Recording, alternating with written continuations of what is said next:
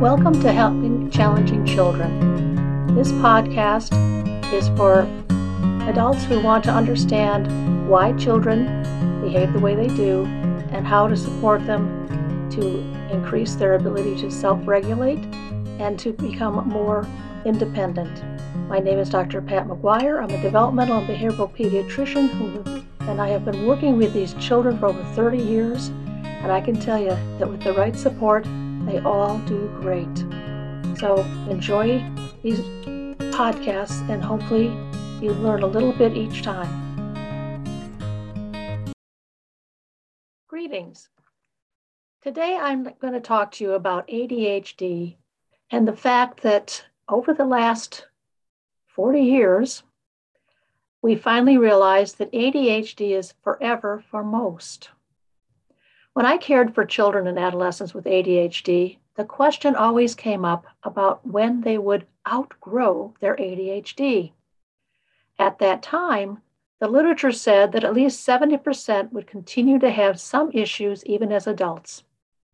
Most people, however, continue to want to believe that they would outgrow it, since at one point when I was in training, experts had declared that kids with ADHD would outgrow it in adolescence. Of course, more research proved that to be wrong. Even now, many physicians don't believe older teens and adults when they complain of ADHD symptoms.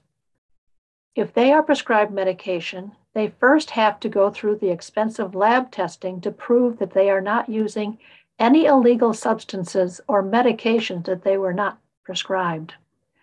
These added restrictions has led many to abandon efforts for a quality life with good employment, since they can't handle the demands without the support of their medication.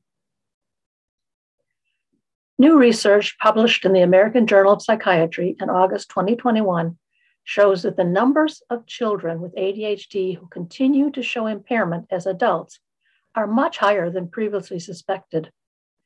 Only about 1 in 10 kids with the disorder are likely to have a complete and lasting remission of their symptoms, according to new data gathered from tracking 558 kids for 16 years from across the United States.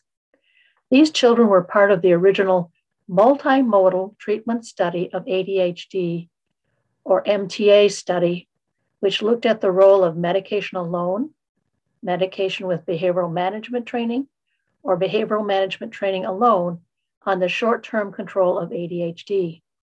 Initially, they thought that 30% achieved complete remission by adulthood, which I told my patients.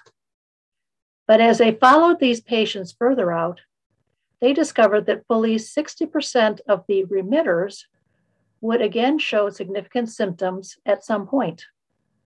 This article's researchers found that ADHD symptoms fade in and out as patients grow from children to teens and to adults, which could negatively impact education, employment, and relationships. ADHD is now recognized as having a waxing and waning or a dynamic fluctuating disorder. The confusion regarding the effects of ADHD was due to only checking with patients at one point in their adulthood. The current study followed the 558 patients ages 8 to 16 at baseline for 16 years with check-ins every 2 years. When checking in with these patients, they surveyed not just the patients, but also teachers and parents, or a sibling or partner if the parent was unable to participate. For the patient self-report, they asked about symptoms and impairment, treatment utilization, and substance use and mental disorders. For all people surveyed, they asked about symptoms and/or impairment in the areas of disorganization, impulsivity, forgetfulness, lack of motivation. This study also looked at patients who were subthreshold for meeting the criteria of ADHD, such as being one item shy. These patients were still experiencing impairment and may even still be on medication to manage symptoms. Overall, about 2/3 of children with ADHD had fluctuating periods of remission and recurrence over time. This is a critical and rigorously conducted study that supports what clinicians like myself, who worked with patients with ADHD, have known for decades. The vast majority of affected people do not outgrow symptoms and continue to benefit from medication and other services and supports. It has been long known that there is a genetic basis for ADHD. There are genes in the brain associated with the neurotransmitter dopamine. Dopamine controls how a person's brain functions in executive function, motivation, and emotional regulation, along with some other neurotransmitters. This genetic control doesn't routinely get outgrown, but is frequently affected by factors of temperament, biology, and environment. By understanding these factors, patients with ADHD can learn to recognize triggers and engage strategies and interventions to counter the symptoms which will disrupt their lives. An example from my past practice would be a patient who could handle day-to-day work. However, quarterly, there would be the need to consolidate the information, sales, etc., which be on top of the daily demands. This patient would, at those times, request a prescription due to the overwhelming struggles to organize and prioritize duties. It was not a cheat or an attempt to hypercharge the brain. Instead, it was a support to be able to do what other employees could do without assistance. Managing ADHD symptoms requires an understanding of where the symptoms create an impairment to routine functioning. Example of strategies that could help some people with ADHD would be getting good sleep, exercising, eating right, and choosing a career that is less likely to stress them out or to trigger their disorder, such as one with more built-in activity or more predictability. People with ADHD in remission still require consistent monitoring, especially under stressful or high-demand circumstances when symptoms may become worse. These patients can and frequently do develop secondary disorders such as anxiety, depression, and alcohol and substance abuse, if not recognized.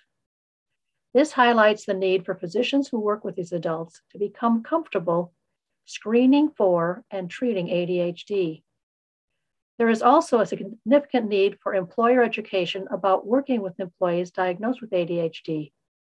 This would come under the Americans with Disability Act, or ADA, but many potential employees are afraid to ask for accommodations, such as extended time, added checkpoints to stay on task and keep up with multi-level projects, and frequent breaks to address the need to expend built-up energy.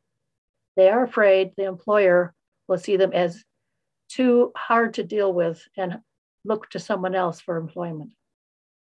Individuals with ADHD can be some of the most creative and innovative people around, but they will always benefit from the support of others when tasks are complex or mundane. They are not lazy or apathetic. They have less dopamine needed to develop their prefrontal cortex, which guides executive functions and motivation, and then also affects emotional regulation through other neurotransmitters. We can't let them go to waste due to our biases about their work ethic. Give them the right supports so they can soar.